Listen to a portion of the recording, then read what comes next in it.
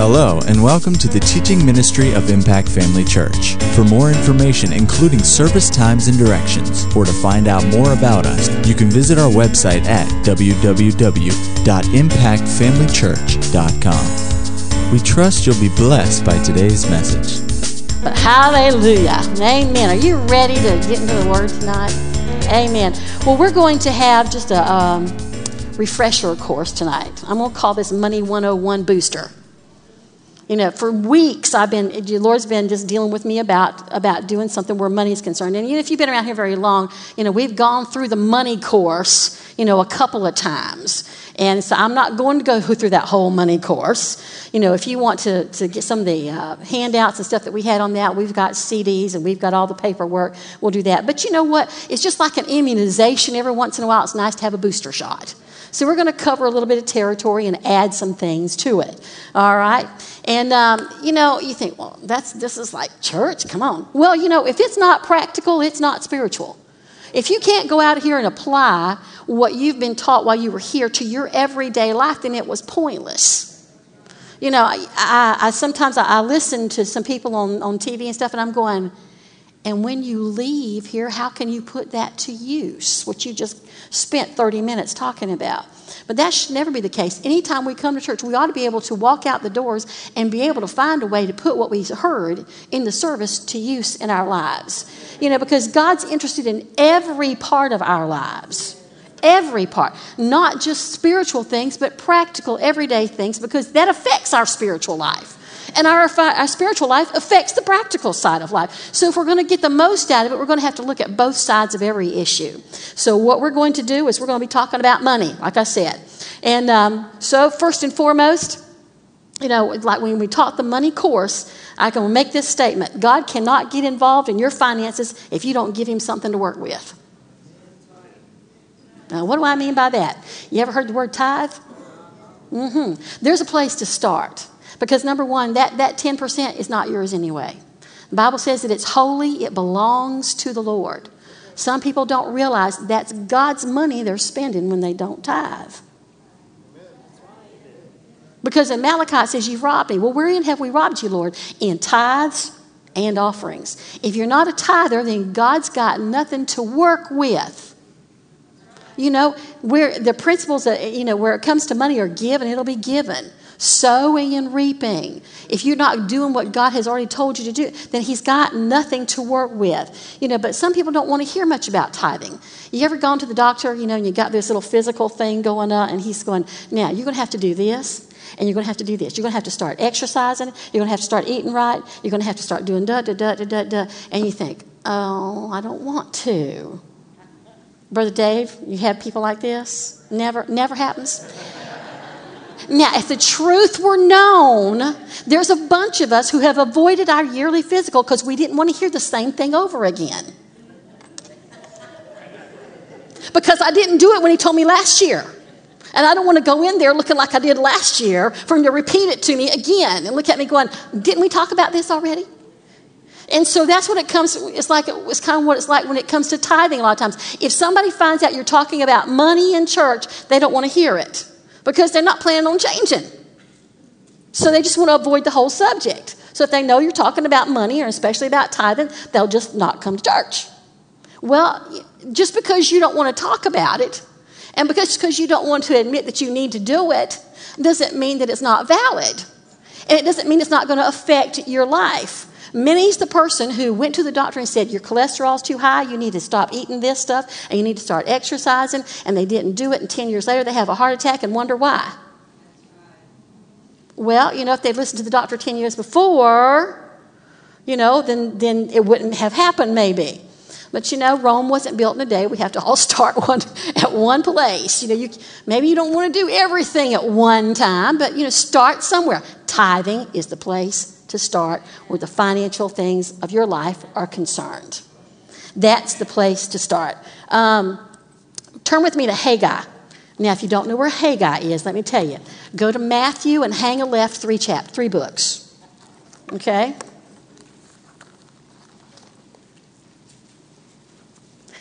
I want to give you a picture here of a non-tither. Chapter 1. of Haggai. I'll wait till you get there. It's like Pastor said there, I think somebody's just doing this. Haggai chapter 1, verse 5. Now therefore, thus saith the Lord of hosts, consider your ways. Consider your ways. That means stop, take a look at what you're doing. Take a look at what the results are. On verse 6 it says, you have sown much and bring in little. You eat, but you have not enough. You drink, but you're not filled with drink. You clothe you, but there is none warm. And he that earns wages to put it in a bag with holes. Now, folks, some of us are guilty of talking doubt and unbelief when we know better, and it's just this kind of stuff. Boy, money comes and goes. It goes faster than I can make it. Don't be saying that. Don't let your words trip you up.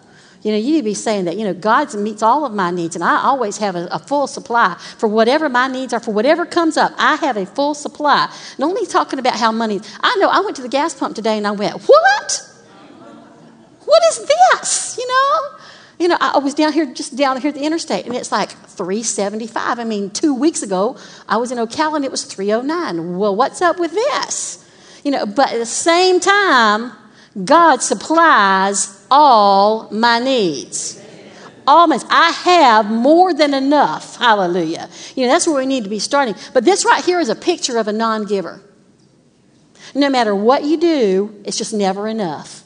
Never seems to be enough going around. Now, I know when we were young, had gotten married and were out of church. We're not in church at all, and so we weren't tithing. And I remember those days. It was just a couple of years, but just during those days, it's like there was never enough money. Never. I was always saying to my mom, "Mom, can I borrow $5 till payday? Mom, can I?" Of course, that was a lot of money in 1970. $5 was a lot of money. I mean, you could buy a bag of, a loaf of bread for 19 cents and a gallon of gas for $0.25. And, man, long for those days. But no, we were only making $113 a week, so those days are long gone. But, there was never enough money to go around. Never. I was always just borrowing every week. And then I had to pay Mama back. And then before the end of the week, I was going, again, Mama, can I borrow $5? But, we got back in church and we started tithing. And this principle, the principle of tithing, works for people who don't even go to church. I've seen it over the years. People who are not even in church, they don't want to go to church, but they're consistent tithers, and God blesses them abundantly because of what they're sowing into the kingdom of God. And so anyway, we weren't tithers, but when we got back in church, we started tithing again on the same paycheck. Nothing changed. And somehow, all the bills were paid. Everything was paid. I never had to ask my mama to borrow $5 again. And it works. Do I understand God's accounting systems? No, I don't. But I do know when we follow the principles that He's laid out, He's going to bless us in return. He did more and has done, continues to do more with the 90% than I ever did with the 100%. And I've heard pastors get up in the pulpit and say, listen, I just challenge you for 1 year to give to God. Now, you understand, as faith people, you understand that you don't just give to give. You add your faith to it when you give and expect that to come back to you. And so, at the end of the year, I heard this pastor say, if God has not blessed you, I will refund your money. And he knew that God would turn out. Turn it all on, turn the waterworks on, and just bless people if they would just trust Him. And that's the reason why a lot of people don't tithe, is because they really don't trust God. They really don't really believe that He will take care of them. When the Bible says, I've never seen the righteous forsaken or God's seed begging for bread.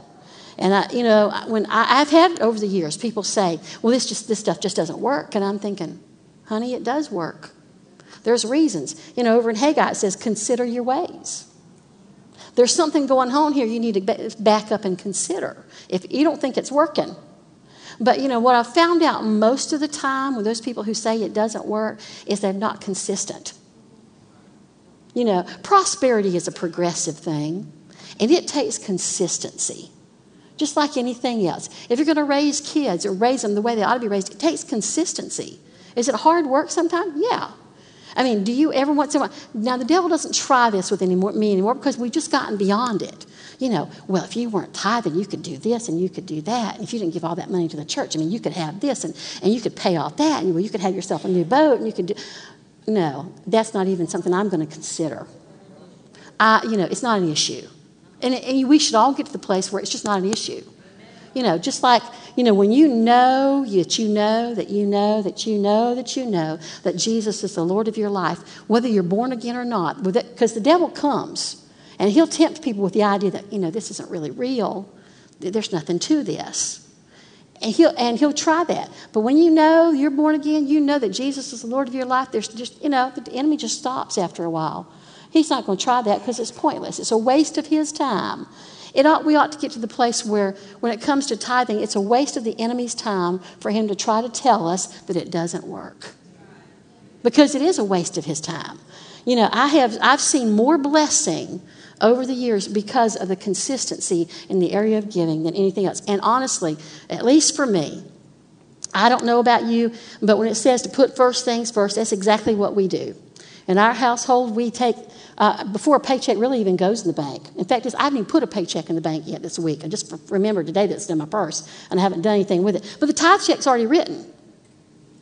It's sitting in my checkbook, and the thing is written.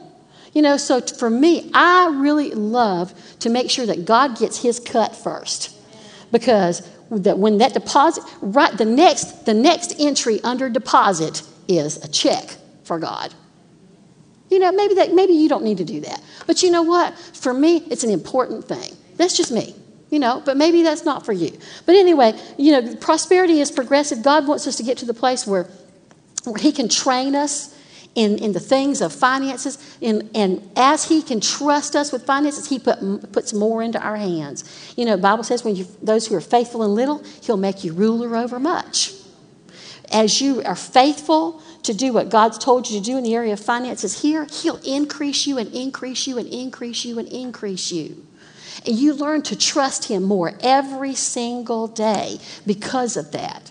And so when one day comes that God told you to bless somebody with $5 and how hard that was. I mean, seriously. Then the day will come that God will say, bless those people with $1,000. And you'll go, okay, Lord, I can do it. I can do it. Because the whole point of prosperity, there's two reasons for prosperity. Number one is to advance the kingdom of God. Over in Deuteronomy chapter 8, it says, that talks about how the reason for wealth is to establish his covenant in the earth. God wants to establish his covenant. He wants people to see that his covenant operates in you. You need to be the person that God is blessing so abundantly that everybody can see it. And when they ask you, how do you do it? You say, God is my source. God is the one who's made me what I am today. Because really, that is the truth. Let's see, where I wrote this down. Over in, let me see if it's, you just hang right there. So just a second. Let me see if this is Deuteronomy.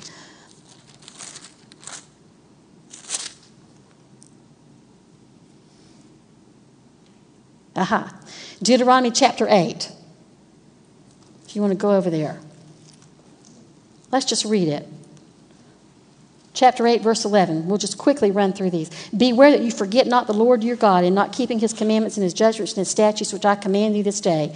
Lest when you have eaten and are full and has built good houses and dwelt therein, and when your herds and your flocks multiply, and your silver and your gold is multiplied, and all that you have is multiplied, then thine heart be lifted up and you forget the Lord your God, which brought you forth out of the land of Egypt from the house of bondage, who led thee through that great and terrible wilderness, wherein were fiery serpents and scorpions and drought, where there was no water, who brought you forth water out of the rock of flint, who fed thee in the wilderness with manna, which thy fathers knew not, that he might humble thee, and that he might prove thee, to do thee good at thy latter end, and thou say in thine heart, my power and the might of my hand has gotten me this wealth. But thou shalt remember the Lord thy God, for it is he that giveth thee power to get wealth, that he may establish his covenant, which he swore unto his fathers as it is this day. So the first and foremost reason for prosperity is to establish the covenant of God on this earth. And the second one is for you to be a blessing. God wants you in a place where you can be a blessing. And the only way you can be a blessing is that all of your needs are met. If you don't have your needs met, then you're not free You're in bondage to your needs. And God wants you to be free to reach in your pocket and to hand somebody money. He wants you to be able to, without blinking an eye, when he says to your heart, give this, that you can do it. But you have to want to do those things. You have to have a desire to be generous. I appreciate the verse that Brother Steve read tonight about the generous soul. You have to make up your mind that you're going to be generous. The scriptures that Pastor reads every single Sunday morning out of 2 Corinthians chapter 9 is that it says that he who purposes in his heart. Well, I've already purposed I want to be a blessing. Nothing makes me happier than to be able to help meet somebody's need. Number one, to sow into the kingdom of God, and then to help meet somebody's need. We were talking to somebody just last week and discussing something and talked about how Pastor and I last year gave away several $1,000s to individuals. That's a blessing. A blessing. You say, well, who? It's none of your business.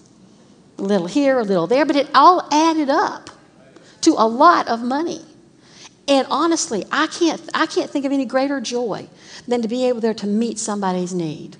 I've been there when you hand them something and they just break out into tears because, they were just so overwhelmed by the situation that they were in. I mean, does that bring joy to your heart or what? I've had people give me money to give to other people. When I was able to pass it on, they just took it and looked at it and just wept. The heart of God, that he has when he's able to meet somebody's need. That's the same heart we should have when we have that ability to meet somebody's need. I remember years ago, well, it's not been that many years ago, a fellow minister had called us and just said, I need somebody to talk to. And so Pastor talked to them and just encouraged them. They were having some major financial difficulties.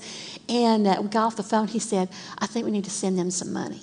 So we sent them some money. I think it was $1,000. And because this was a missionary, we took it out. We were directed to take that out of the church general fund to do that. But that's not always the place it comes from, folks. It comes from your fund. Don't make the mistake of thinking the church fund is the one that always has to do the giving. It's your funds that do the giving as well. This church is a generous church, giving to all kinds of projects and all kinds of needs all over the world. And that's why we're blessed. But anyway, we sent that money and it just it got there really quickly. And about 2 days later, we got this phone call. And this person said to us, you just don't know what this means to me. So many people, have called me and tried to encourage me, but nobody's backed that encouragement up with anything except be blessed, brother. Isn't there a verse that says, when you see somebody in need, don't just say be blessed and go on. Do something. Do something. And so, that's what it's all about, folks, is establishing the kingdom on this earth. And number 2, being generous to other people, being a blessing. You cannot outgive God on either front. Years ago, Pastor felt led, and this was in the early days of the church, and there was, pennies to spare in our household from week to week. And somebody had blessed us with some money, and he said, I feel led to give it to so-and-so. And I kind of gulped and said, okay. And this family had a car that was an older car. In fact, it was a very old car, and it wasn't working. And so, we gave them this money to put it into fixing the car. Well, a week goes by. They went out. Not only did they not fix the car that they had, they went out and bought another car with that money that was in equally bad shape. And I'm going, how stupid is this? At least the car they had, they knew what they had, they knew what was wrong with it. Why didn't they use the money to fix that? And he goes, honey, this is the principle we're working off of. When God says give it, I give it. And I'm not responsible for what they do with it. I'm just only responsible to obey what the leading of the Lord was. And I went, yes, sir. Yes, sir. My responsibility is not that. In fact, it's when you come to church, it's not our responsibility what you do with the word when you leave here. It's only our responsibility. God does not hold us accountable for what you do or don't do where the word is concerned. What you hear is what you're responsible for. But that's not my responsibility. Our responsibility is to put the word out. Your responsibility is to take that word and put it into action. Amen. That was just a little side thought there. for whatever it's worth. You have to really purpose in your heart that your desire is genuine to be a blessing when it comes to finances and expecting that God to bless you. Do you want God to bless you so that you can have stuff, or because you want to be a blessing? Listen, if you keep your priorities straight, you'll have all the blessings that you need. You'll have all the stuff that you need and all the stuff that you want. Because doesn't it say that seek ye first the kingdom of God and all these things will be added to you? Keeping your heart right and your priorities straight will always ensure that you have what you need in this life. Hallelujah. Now, practical matters. No amount of faith can make up for poor money management. None. You can give, you can give, you can give, you can give, you can give, you can give. But if you don't manage what God has given you, something is wrong. See, we go back to some of those folks that said this doesn't work. Number one, they weren't consistent in their tithing. And number two, they didn't manage what they had. I have great examples from 30 years, honestly. I remember one family that, they were like, well, we don't have enough money to pay our electric bill. We don't have this. We don't have this. And we kind of were wondering, okay, what do we do for these folks? I didn't feel led at all to help because you know what? Every week we came in with a fresh manicure. I saw brand new shoes on those feet. I knew that they went out to eat a lot. I'm not pouring my money, and God's not asking me to pour my money into somebody who's not going to manage what he gives them to the best of their ability. Not going to happen. So sometimes you look around and you say, well, why isn't God blessing this person? Why aren't people helping these people? There might be more to the story than you know. Yeah, we've had over the years people come to us and say, pastors, this so-and-so family, they're just in really bad shape and they really need help, and can't the church do something to help them? Well, they didn't know everything I knew. This one young family, he had a decent job. They could have managed on what they had. But he got paid once a month, and for the first week and a half of the new paycheck, they ate out every day. So by the end of the month, there wasn't anything to pay the electric bill. I'm not putting my money into that until they've learned. Do you know the story of the prodigal son? And the father divided up the goods, and the prodigal son, he went out, and he spent all he had in riotous living. Now, it didn't say he went very far. And the father had plenty of money. Don't you think he had enough money to hire a detective to go find out where his son was? Don't you think that he was probably well known enough that everybody knew where his son was? When the prodigal son ran out of food, ran out of money, ran out of friends, did daddy go run after him and say, oh, son, here's some more money? No. That's another one of those rabbit trails here. Daddy did not go running after him to prop him up. He loved him enough to leave him right where he was until he came to his senses. And you know what, folks? If you have children, you need to get that kind of an attitude as they're growing up. If they make choices that are wrong, be prepared to help them. But don't step in to help them unless they've learned some lessons. Because all you're doing is enabling them to stay in a place of wrong choices. I have family members that, honest to goodness, I know there's great need there, but I know how wasteful things are in that home, and I won't do it. I won't do it. If God were to lead me to help them at all, I would take money and pay the electric company myself. I would never put cash in their hand. Never. Because I don't know what's going to happen to the cash. So, the prodigal son and his dad had that kind of a relationship. His dad said, fine, I'll give you what you want. I'll give you what you asked for. Now, you want to go out and do this? Fine, go do it. But Daddy didn't go running after him when things fell apart. Daddy waited till he came to his senses and knew he had learned something from that experience. And from there on, you and I can always learn, no matter what the experience is in life. If it's a good experience, wonderful, we've learned something. If it's a bad experience, learn something from it. Don't repeat the same mistakes, because until we learn some things, we're doomed to repeat the same mistakes. Amen. Okay, I'm not going to get through here if I don't hush. Luke 18:8, I won't have you turn there. It just says, for the children of this world are in their generation wiser than the children of light. The Williams translation of that says that the children of this world act with more business sense than the men who enjoy spiritual light. So, it takes some practical application if you're really going to enjoy the blessings of God. Besides just say, I'm just going to believe God. Well, it takes some practical stuff to go with it as well for you to enjoy the blessings of God. We have to be good stewards over everything that God has given to us because we know everything has come from Him. So He's put resources in our hands. He expects us to take it and to make the most of what we have with it. Miser is not a good word, but,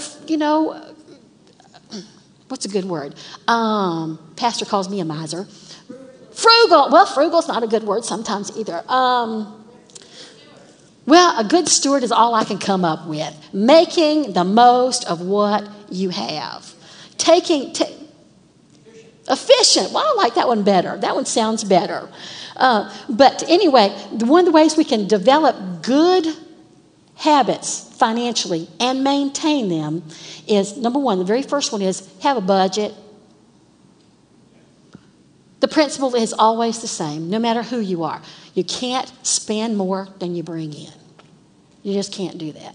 The U.S. government should have learned that a long time ago.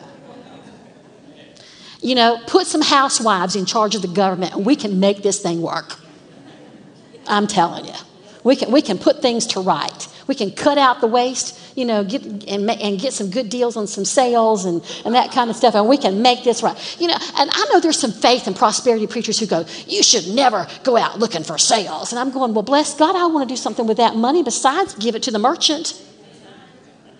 Does Macy's need $100 for that dress? No, Macy's didn't pay but $10 for it, so why should I pay more than $40? I'll give them a profit. But I'm not going to give them that much of a profit. I've got other things to spend that money on. Other things. And that's the way we ought to look at it. If I can get a good deal. That's the way God blesses us a lot of times. Is to lead us down the path so that we come across, a humdinger of a deal. God can do it. Ladies, have we learned to go out and shop well and find a dress that was marked at $200 and come home with it for $35? Yes, we have. Pastor's always going, I just don't understand this. How can you go out there and come back with that for that much money? I'm going, some of us got it, some of us ain't. He's going, it's just women's clothes. It's just women's clothes. They mark them down better. And I'm going, like I say, honey, some got it, some ain't. But I've passed that little trick on to my son. He said, I got your anointing, Mama. I can find a deal. And I'm going, well, tell your dad about it, would you please? Okay, we're going to have a budget. Now, some people looked at me when we did the Monday class like, budget? What's a budget? Well, it's writing it down. Taking what you have that comes in, writing down the commitments that you've got over here, and making sure that one does not exceed the other. And Habakkuk says to write the vision and to make it plain. I've had people say over the years, yeah, but I've got a budget. I said, well, where is it? Have you got it written down? Well, no, I've kind of got it in my head. No, you need to write it down. You need to be able to see it. I actually have a 4-week budget written in the back of my checkbook so that at all times I know where all this money is supposed to go. And every penny has a place assigned to it. Every penny has a place assigned. And that yours ought to be the same way. Now, some tips for budgeting. Number one, base it on something higher than the minimum. You never know. My electric bills swing. From this time of year to midsummer is a vast difference. Vast difference. So I budget for what it is in the higher times. Not quite as high as it will get, but in the months like this one, where it's low because we're not having to use heat or air, I can take the extra and set it aside so that when the higher months come, I've already got that money. Now, you can do that by going to the electric company and having an averaged bill sent to you. You can do that. But anyway, base it on something that's higher than the minimum. That way, the increases in something won't panic you. Number two, stick to the budget. There's not any good if you don't stick to it. Dieting, come on. The diet's only good if you stick to it. It's a good diet, but only if you stick to it. A budget's only a good budget if you stick to it. Number two, say no. Learn to say. It's a short word, It's only got 2 letters in it. It's easy to say. Say this with me. No. No. Discipline your flesh. Just because you can buy it doesn't mean you should buy it. Amen. See, I'm not getting many amens here tonight. Hallelujah. You know, in 1 John 2:16, it talks about the lust of the flesh, the lust of the eyes, the pride of life. Well, what is the lust of the eyes? You ever take kids into Toys R Us at Christmas time? I want that. I want that. I want that. They don't even know what that is. And I want that. A commercial comes on. I want that. What is it? You know, I mean, come on. You know, but adults are just the same way. I want this. I want this. I'd love to have a boat. I'd love to have this. You know, we do it. And then, of course, that pride of life thing comes in. Well, what is that? Well, that's keeping up with the Joneses. Just because you see somebody else got it means you think you got to have it. No. You know, you need to avoid those kind of things. Start disciplining yourself. I mean, you know, in let's see, what is it? In the Song of Solomon, you ever heard that verse? That little foxes spoil the vine?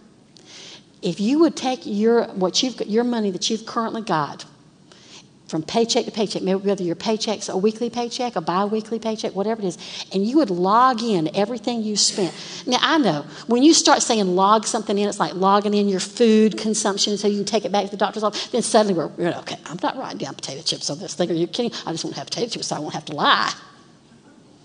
Well, you know, that's what happens when you start logging in money. Best thing to do is just not think about it till the end of the day. Know what you started with, look at what you've ended with, and then where did that money go? It's amazing how much cash will just run through your fingers. It's amazing how much just little things you think, well, it's only a couple of bucks. What does that matter? A couple of bucks every day at the end of the year is a lot of money. You know, if you use this light bulb, you'll save $120 at the end of the year. Listen, folks, do you know what a Coke is in a restaurant these days? Is it like $2.70, something like that? About 3.5 years ago, I I love my Diet Cokes. I did away with Diet Cokes, not because of money, but because I just knew that for me, I just needed to stop with them. And I've just gone to water. So now every time we go to a restaurant, I look at the price of that Coke and going, I ain't spending that. And over the course of 3 years, I suspect I have saved probably, let's just give it a conservative figure, probably a couple of $1,000. Now, what could you do with $2,000? A lot. There's a lot you could do with $2,000. You could buy yourself that boat you were saying you wanted. It might not be a big boat, but it's a boat, you know. But you know what? Things like this, eating out, let's just go grab lunch. Let's just go do this. Listen, I know it's a pain in the neck to have to go cook and fix a sandwich you take with you all the time, but it's amazing how much money you would save when you do that. Okay, number 3, count the cost of anything you're going to do, whether it's like a renovation project, a new house, an auto, maybe it's even a new job. Count the cost. What's it going to cost you? You know, don't think, well, it's only the house payment. I only have to come up with this much money. Well, like, for instance, if you bought a house, have you put enough into it to not have to pay PIP on that? That's a huge, huge number when you add that. Did you find out how much the taxes were? Did you understand that probably they're going to go up after you've had that house 1 year? I mean, have you left yourself some room there? Count the cost before you get into something. Number 6, no, that's not number 6, whatever it is. Don't max out your income with commitments. When you do that, you are just doing nothing more than putting yourself in bondage to those things that you thought you had to have. Don't ever max yourself out. Leave some room for some non-committed money. It's called savings. Anybody ever heard that word? Savings. Saving. S-A-V-I-G. Saving. We're a consumer-driven society. And we seldom, or at least probably not do as much as we should toward just putting some money back. Years ago, the Lord started dealing with me about getting out of debt. We only had, 2 or 3 credit cards, and there wasn't a huge amount on them, but it was there. And the Lord started talking to us about getting out from under all that stuff. And so we diligently set to work to get those things paid off. And I'm getting ahead of myself, and I'm going to have to if I'm going to get anywhere here. We set about to do to do whatever it took. I mean, there was not an extra penny spent for a year that didn't absolutely have to be spent. Absolutely. And I mean absolutely spent. But at the end of that year, everything was paid off. It was the most liberating thing in the world. You ask people, I've seen testimonies on Dave Ramsey, heard testimonies of people who have gone through his course and gotten out from debt. And they can all tell you the same thing, that when they got free from that debt, it was one of the most liberating moments of their life when they paid those things off. If God's talking to you, you need to listen. Because for us, we got all those things paid off, and a little time went by. That's the year we found out Pastor had cancer. Well, we didn't find this out until September of that year. So by the end of the year, with all the things that went on, we had maxed out our insurance deductible for the whole year. We had paid the maximum out of pocket for the year. But because this extended into the new year, we had to turn around and start over again. So we maxed out the $3,000 out of pocket that year, and in January, that was just from September to the end of December. And in January, I had to start over. That cost us $6,000. But we had the money because we didn't owe anybody else that money except our house payment. And that's really where I was headed with all of this tonight, and so I may just have to jump up there a little bit, is we're living in a day and a time where God is going to talk to you about some things you need to do with your money and how you need to handle your finances. Not that there's anything wrong with what you're currently doing, but He knows what's coming. He knows what's coming. And so I'm going to skip ahead to that, if you don't mind. And over in Genesis, you know the story of Joseph. When he came out of the prison and Pharaoh wanted to know what his dream meant, and he told him about the 7 years of famine. They began to prepare for the 7 years of famine. God was instrumental in getting a nation to start putting something aside because famine was coming. In the 70s, do you remember the recession of the late 70s? Some of you people weren't even born yet. But the recession of the late 70s, Dad Hagin, the Lord just one day just spoke to his heart and said, you need to go into your office and you need to lay off, however many people it was. I forget now how many people it was, because there's a recession coming. So he went in. And he did that right then. He obeyed the Lord right then. Went in there, said, I'm sorry, we're going to have to lay some of these people off. And everybody was like, what? But when the recession hit just a year or so later, he went through the whole thing smelling like a rose. I mean, it didn't affect their ministry at all. Listen, God's been talking to some of you about doing some things financially. Am I right? About getting out from under some things, or to modify some things, or to consolidate some things, or to not make certain purchases right now. God is preparing you. If you're listening and you're obeying, God is setting you up so that you won't be hurt down the road by something that may come your way. You need to listen. It's not a matter of the blessing won't be there. Listen, if we can forestall some of this stuff, why put ourselves through a place where we're just going to have to buckle down and believe God? Listen, He wants you to listen to Him now so that you can still listen to Him then. If you're maxed out, can God still meet your need? Absolutely. But will you still be in a position to want to be generous when God wants you to bless someone else?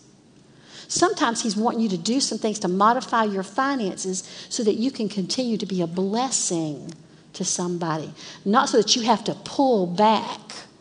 I know it's been hard financially for a lot of folks, but listen, in the midst of financial turmoil, it's not the time to stop giving. It's not the time to stop being a blessing.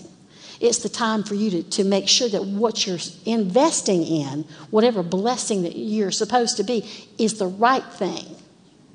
You don't have to have God lead you when something's already in the Word. Okay?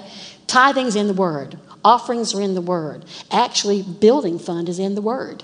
Did you know that? Let me find that. I wrote that down.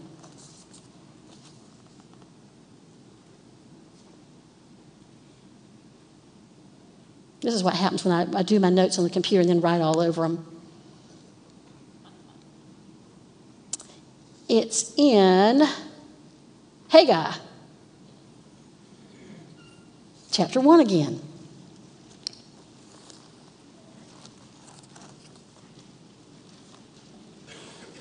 Chapter 1, verse 2, thus speaketh the Lord of hosts, saying, this people say the time is not come, the time that the Lord's house should be built.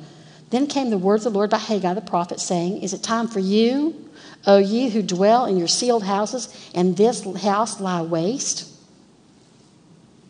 It's not right that we should spend all our money on our house and let the house of God go. You know, for about 3 or 4 years in a row, back in the 90s, we had already bought this property. And for about I know it was 3 years in a row at least, every year we got a pay raise. You know, it wasn't a huge pay raise, but every year it got a pay raise. That pay raise went into the building fund every year. We never took that pay raise as far as increasing anything that we did. We increased our giving to the building fund. And God in turn blessed us with a great place to live. Now, I've spent a lot of money on that place to live to bring it up to date, you know, but Pastor taught me into that house and God's blessed it. Hallelujah. And but you know what? God will bless you in the middle of anything. But building fund is not something that's an option. God wants us to make sure his house is well taken care of. And I appreciate so much those of you who are so faithful to give into the building fund. It makes life easy. When I hear about other churches and churches that are going under, I just thank God for people who are just so generous and so willing to give and to make sure that it's taken care of. Right now, just this little sideline, you know, we started out with a $1.6 million mortgage. And as of last week, we were down to $483,000. Hallelujah. Now, what we currently do is we started out with a $14,000 a month mortgage payment. Last year, we refinanced it so that it's $4,000 less. And what we have determined to do is to keep making a $14,000 payment. So that $4,000 generally has to come out of the general fund. So if you want to increase your building fund, now's a good time. But we make sure that $14,000 a month payment still gets made. Now we get lots more to go to principal. And the way we're on track right now is we'll have this thing completely paid off, you know, in another 2.5 years. You know, but it'll be a lot faster with a lot more help. You know, I know what Pastor and I give to. I have a goal every year of what we're going to put in the building fund, and I track it at the end of getting close to the end of the year. I go in there in that computer and I look. Of course, I have it at home already in the logbooks. I already know, but I go in there and look. Am I going to make my goal? And if it doesn't look like it, I'm going to find a way to find the money to make that goal.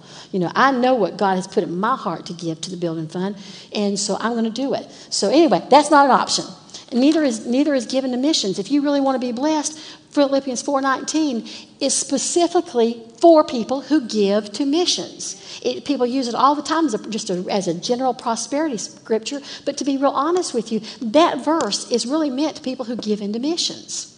And so that's not an option as well. Pastor has been doing an excellent series. Have y'all enjoyed the series he's on right now about knowing God's will and hearing God's voice? I tell you what, it's like math in school. You know, kids who don't like math will go, why do I have to learn this? I'm not going to ever use this again. Oh, yeah, you will. Math and reading are two of the foundational things that you ever learn in your whole life, because you will always use it. No matter what part of life you're in, no matter what the course you take in life, no matter what the profession you wind up in, you will always use math and reading. Well, knowing God's will and hearing God's voice is math and reading, spiritually speaking. And it affects every area of our lives, and especially in finances. You have to know what the Word already says. You have to know what His will is for you individually. You only get that through prayer. And then you have to follow it. You have to do it. You have to put it into practice.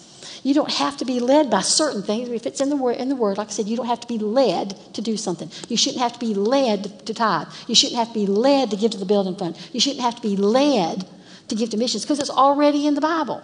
But apart from that, you need to make sure that your giving, when you are giving, is to the right person, for the right reason, at the right time, in the right amount.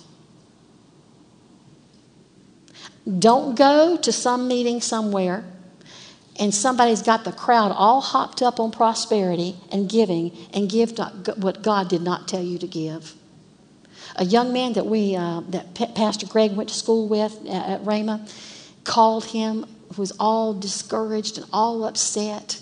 He had started a church up in, I think it was Michigan or somewhere, was just all upset. He just needed somebody to talk to. He had gone to this particular convention, and there was this big push for money, big push. And so he just got carried away, and he gave away every penny he had. He went to his car and gave away every suit that he had. He gave away all the shoes that he had with him, all his nice dress clothes that he had with him, and then went back home and going, "What's the matter? God's not working." Well, God didn't tell you to do that, dummy. That was called coercion, manipulation. Listen, folks, there's a lot of good preachers out there, but you shouldn't necessarily be listening to all of them. Because there's a lot of stuff that is not godly where finances are concerned, the prosperity messages. There are people who are way over in the ditch, and you need to be led when to give it and how much to give it. Just because the crowd you might be with is just throwing money, down there, doesn't mean you need to be doing that, because it may not be God. So you need to learn how to follow God's will in those areas and know who to give it to. Don't sow things into bad ground. Don't sow your money into dead ground. Don't sow your money into something that's going to be wasted. If God's given somebody an opportunity to change their ways and he says to give it, and then you see how they wasted it, just know that if you know that God told you to do it, that's all you got to deal with. Just like we gave that guy that money to fix his car, he didn't fix it, just went out and bought another rattle trap. Just know that you did what God told you to do and expect to be blessed because of it. God can prosper us in any economy. Never forget that. I'm not going to do half of this because I have skipped all around all over the place here. So what do you do? What do you do if you've got yourself in a financial pickle? Number one, repent. Just repent. Say, "Lord, I'm sorry." Call on the mercy of God. James 1, it says, "Count it all joy when you fall into diverse temptations." Not when you were led into anything, but when you fall into it. How many of us have done something financially that was really later you went, "I cannot believe I did that. I cannot believe I fell for that. I cannot believe I overcommitted myself to that." Well, repent. And then go to the Lord, and He'll help you figure out how to get out of it. Learn from your mistakes, because you're doomed to repeat them. Seek some good, sound advice from somebody who's got a good, like Pastor said Sunday, who's got a good track record. In this instance, in a good track record in finances. Get some good wisdom from them. Keep your priorities straight. Don't stop your giving. Adjust other areas first. Look to see what you can adjust before you stop your giving. Now, I've seen people who have decided that, maybe their income dropped, but they were determined. I'm thinking of 2 or 3 people.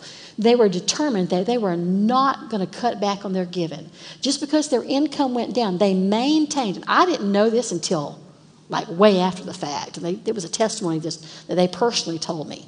But they decided they would not cut back on their giving. Period. Just because my income dropped, I'm still trusting God. I'm going to keep tithing as though I still have that income because I expect God to make it up to me. And so they did that. And now I've seen other people that maintained that for a while, and then they said, "Okay, I may have to cut back in the tithing area because I'm really not making that much money, but I refuse to get cut back on missions or building fund." And then last but not least, if it went on a long time, they would cut back some, but not cut it out. Don't cut out your sources of blessing. Don't cut out the avenues that God's providing, for you to be able to sow into so they can come back to you. Maybe you have to cut back, but don't cut them out. Too many times, people just want to go, "Okay, cut my income. Okay, okay, can't do this anymore, can't do this anymore, can't do this anymore." Well, have you cut out your lattes? Seriously. I'm not a coffee drinker. The only thing I like about coffee is the smell. So that doesn't appeal to me. But there's other things. Like, I hate to cook these days. So maybe I have to start, spending more time in the kitchen at home. Makes Pastor happy, but, whatever. cut your spending. Necessities, necessities, necessities. And don't count certain, well, this latte is not a necessity, folks. Don't kid yourself. When I mean necessities, I mean necessities. Find a way to cut expenses.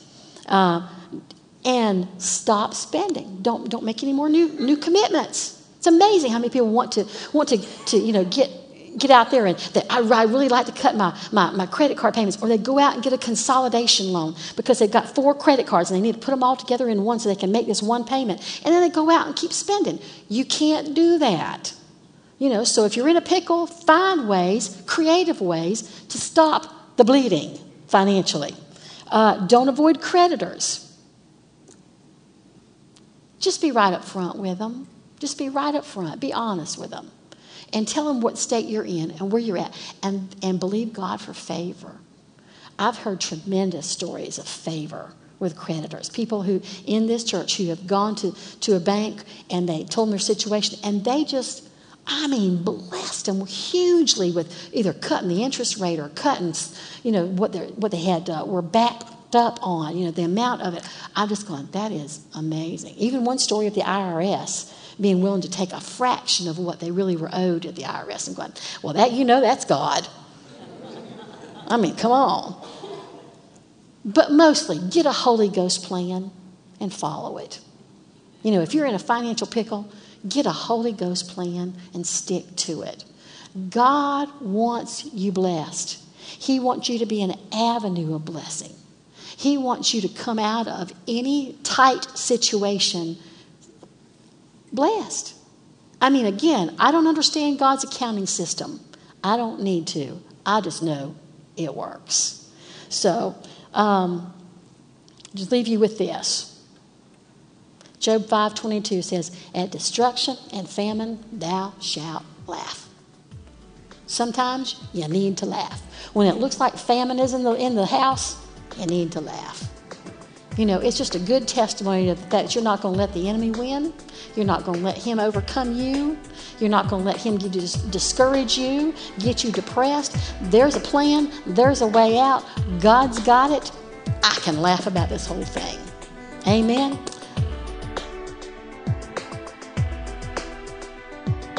At Impact Family Church, it is our desire to see you blessed through the power of the Word of God. We have been helping people to change their world for over 25 years through our dynamic ministries and teaching.